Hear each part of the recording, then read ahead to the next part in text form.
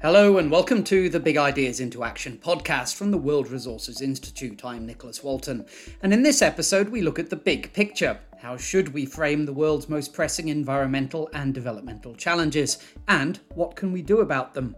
Where better to go for an answer than WRI's new president? We don't have the option to do one thing at a time, We'll fix carbon first, then we become equal, then we have prosperity, and then we'll fix nature. There is no such path.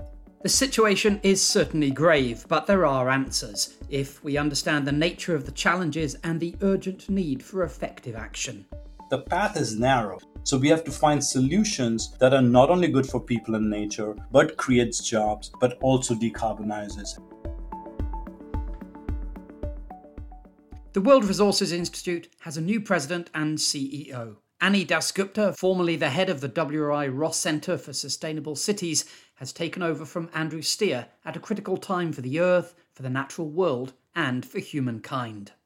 The new IPCC report underlines the gravity of the climate change challenge that we now face, and here at WRI we also engage with related issues, from forests and cities and oceans to energy, water, food, and much more. So how does Ani see these multidimensional challenges, and how will the Institute find the necessary solutions?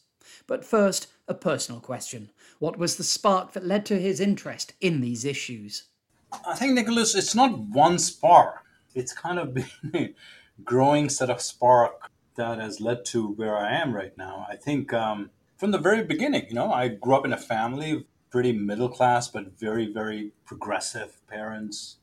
And two things that was clear growing up in Delhi was the abject poverty all around us, but also my parents' focus on justice and public service. They really believed we were here to make the world better. Then my education that was very focused on poverty. Then my work at the bank that was very focused on development. So I come to this issue very much starting from poverty and development, and then arrive through that process how development and environmental issues of pollution, how people actually live, and how they live also impacts their own surrounding. So I came to the environmental issue from a development issue. And so equity and justice environment has always been a central to my thinking. And as I came to WRI, the issues of how we can actually bring development issue and climate issues together became central to my own thinking in the cities program. And at that point, luckily for me, WRI itself and the climate movement itself come to this kind of growing conclusion that development and climate issues can't be separated and needs to actually very much be together. So it's not one single spark. All these different experiences that cumulatively, I think, made my own thinking of how change can happen, how we need to accelerate change, how people live and how the planet functions has to be a joined up question and joined up answer. Did you get anything specific from your upbringing in India, in Delhi? Very much so.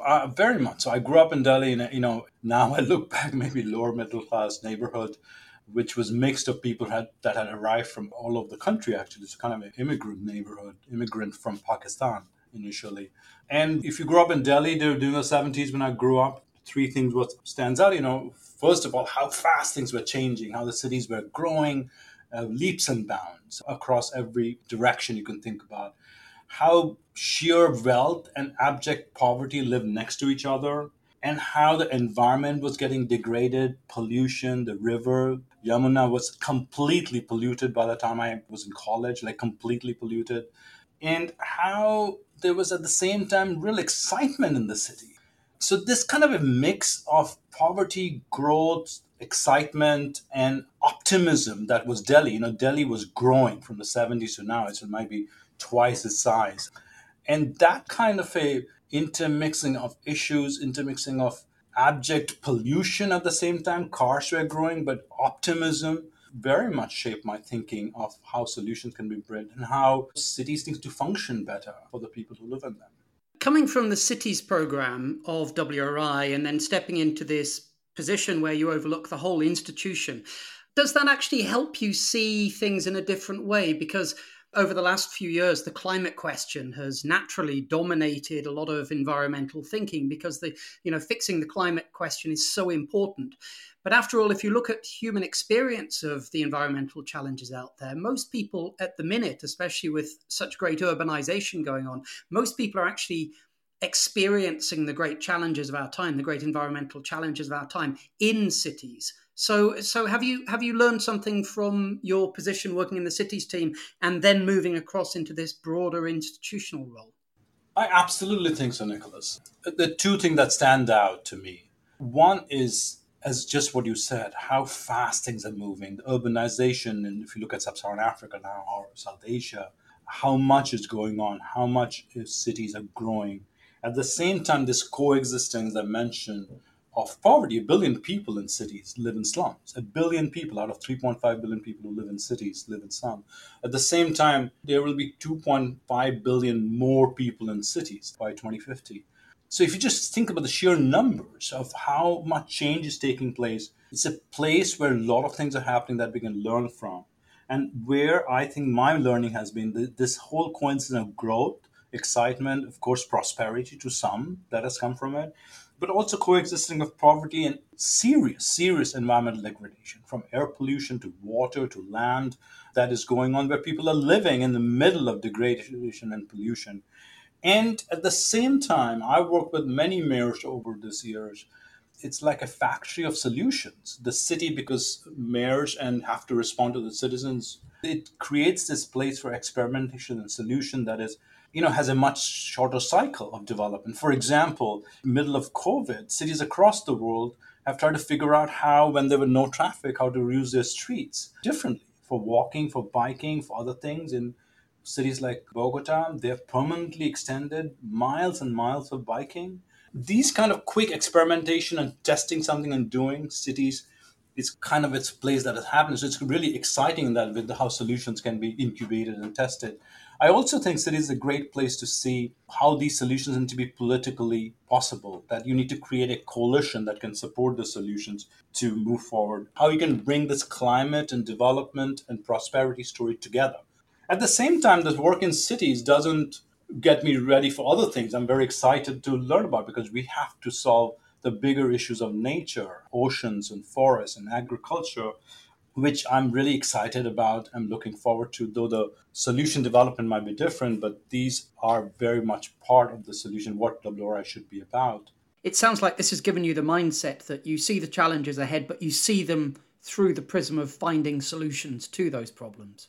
I absolutely think so, Nicholas. If you think about the climate movement or where we are, not just climate, we have been pretty good as a community to make the point that climate is real, it's important. And also, I think WRI has played a very important role in the community in this, making the broader case in climate and economy or economic development or prosperity can coexist.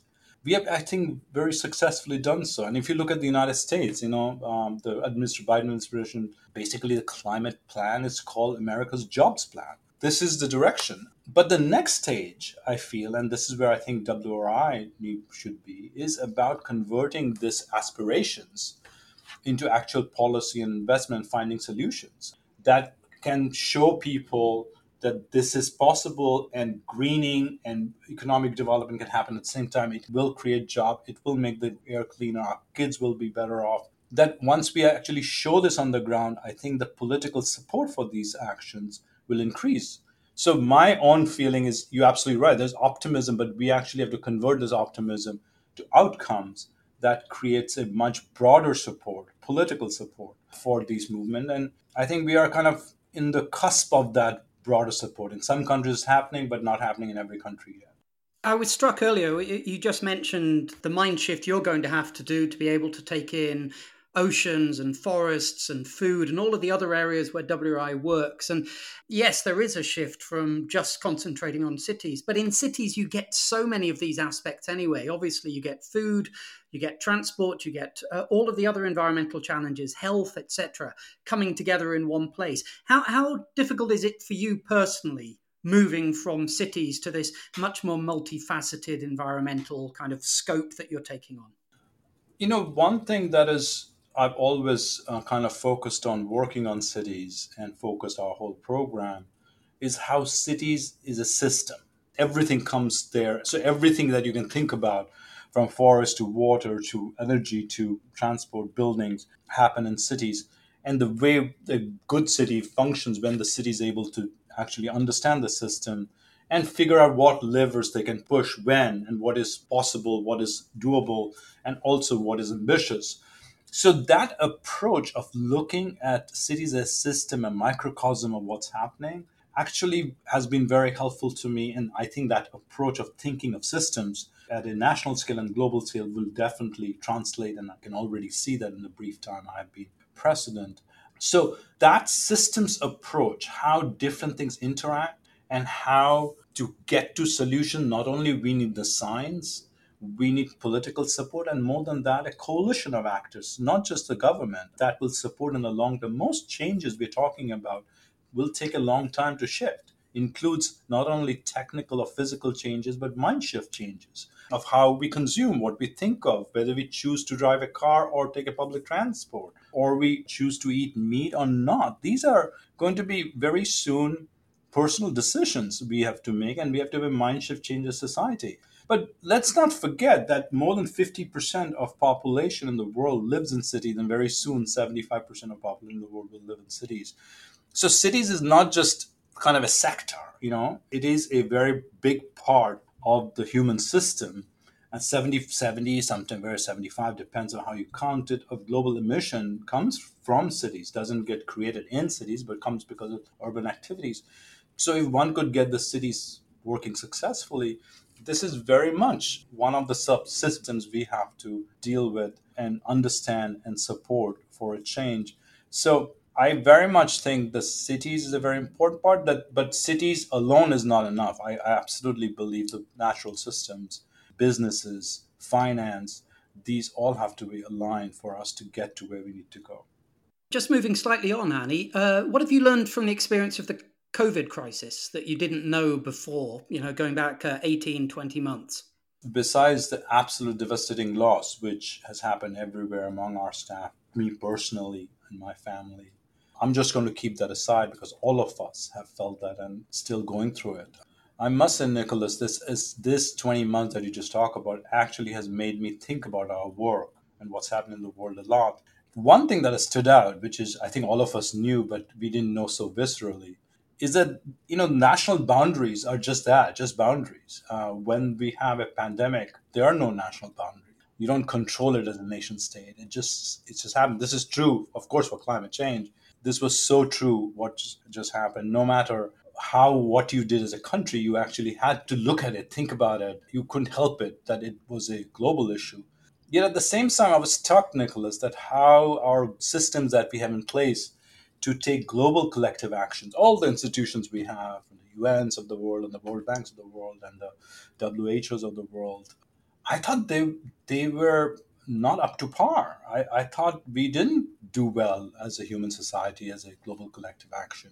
We became suddenly a group of nation states that were very focused on what's happening in our border, knowing that you can't solve it inside the border. So that was striking to me, in 2021, that was the case. The other thing that was striking, it's no surprise, but it was striking how unequal our societies are.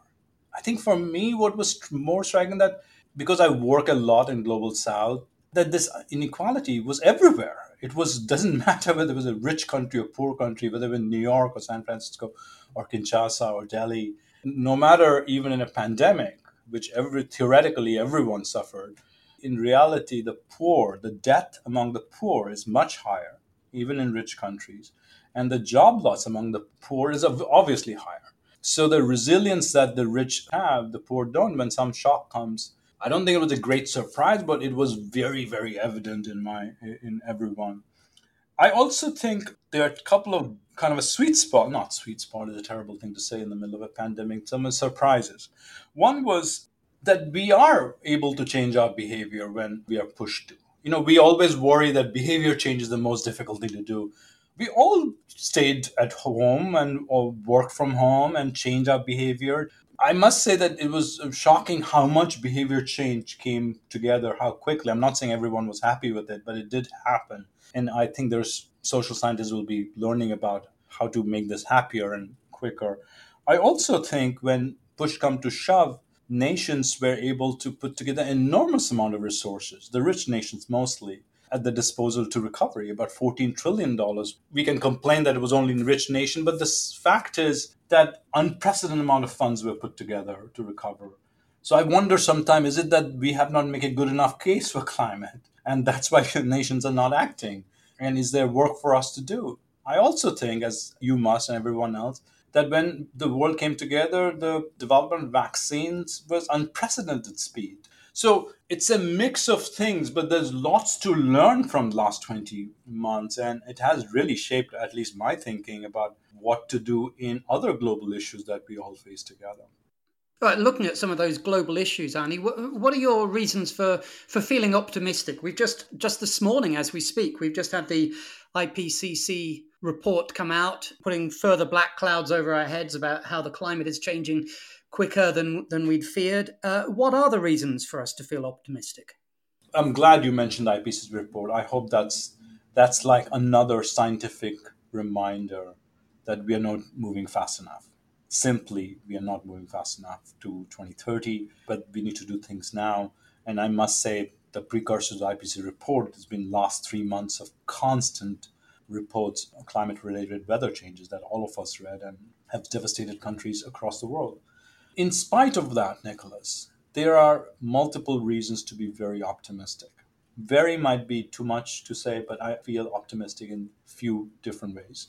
One, in spite of all this, you couldn't imagine where we are right now in 2 years back. Number one, that I think three of the largest economies of the world, this is the United States now, the EU, China, and soon few other big countries like India about to join, have made very significant climate goals, which 2 years ago I don't think we would have imagined that would happen.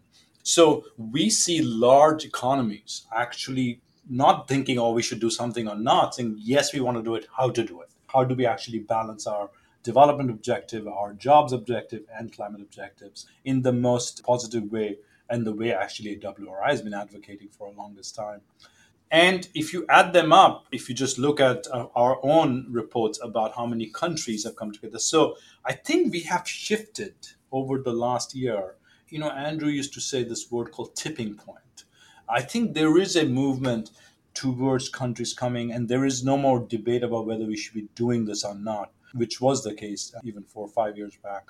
The question is how we do it, how fast to do it, and things. So I must say that shift is an important shift. Maybe we don't feel it right now, but 2 3 years now, I feel that there is a shift between how development discussion and climate discussion. Number two, I think 1,600 plus businesses in the world have science-based targets for going to decarbonize their businesses. This is a very significant development that has happened over the last year and a half. There were very few before. Our own goals was 500 because there's a momentum for businesses to understand. Again, this is a shift that our businesses would not succeed in the future if we continue to not actually reshape our businesses towards a low zero carbon out for the business itself, but also the world that will take place. The third optimistic thing is about money. As you very well know, ultimately funds have to go from hugely polluting industries like oil, gas, and others to green industry. That shift is a very critical shift for the world towards green.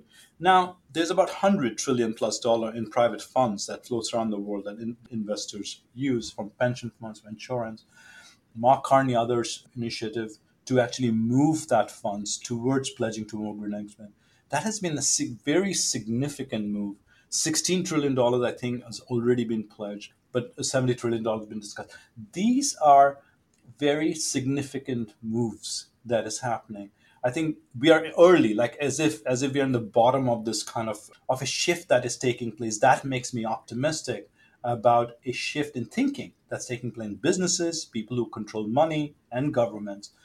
I think our job, Nicholas, is to make sure we are ready to help these people, businesses, governments, companies, and cities that are ready to move, to help them with the science, with the practice, with the standards that is required to actually successfully transition from this high carbon, unequal societies to a low carbon and more equal societies. We have work to do. What is your vision for WRI? You've been speaking about how we can help find the solutions and kind of activate those reasons for feeling optimistic. What is your vision for WRI, the World Resources Institute? I think we are in a very good place in the work we have done, the kind of momentum we have created, the partnerships we created, the credibility we have created among partners. When I say partners, I mean government, businesses, cities. WRI has really worked hard over the last decade to be in this place. My objective is to use this place we are in with highest quality science, tools, and standards for this transition to become really the go-to or the partner of choice for this transition for governments, for businesses and cities, and other civil society organizations that are trying to move from where we are to a lower carbon, a more equal society that centers on people and nature. This requires very hard amount of work to get it right. What are the tools? How do we do it? How do we balance the different outcomes that we need? We don't have the option as a society, I think, to do one thing at a time, We'll fix carbon first, then we become equal, then we have prosperity, and then we'll fix nature. There is no such path. The path is narrow, and the path is that we have to solve these things at the same time. So we have to find solutions that are not only good for people and nature, but creates jobs, but also decarbonizes. And this is where I think WRI needs to be. And that was Ani Dasgupta, the new president and CEO of the World Resources Institute, explaining how he sees the environmental and developmental challenges ahead and how we will aim to find the necessary solutions. Go to our website, wri.org, for much, much more on all the issues we discussed. You'll also find many more podcasts there on everything from adaptation in African agriculture to energy access in India and the Clean Air Challenge in Mexico City. You can also subscribe via your favourite podcast app, whatever that is. I'm Nicholas Walton, and thanks for listening.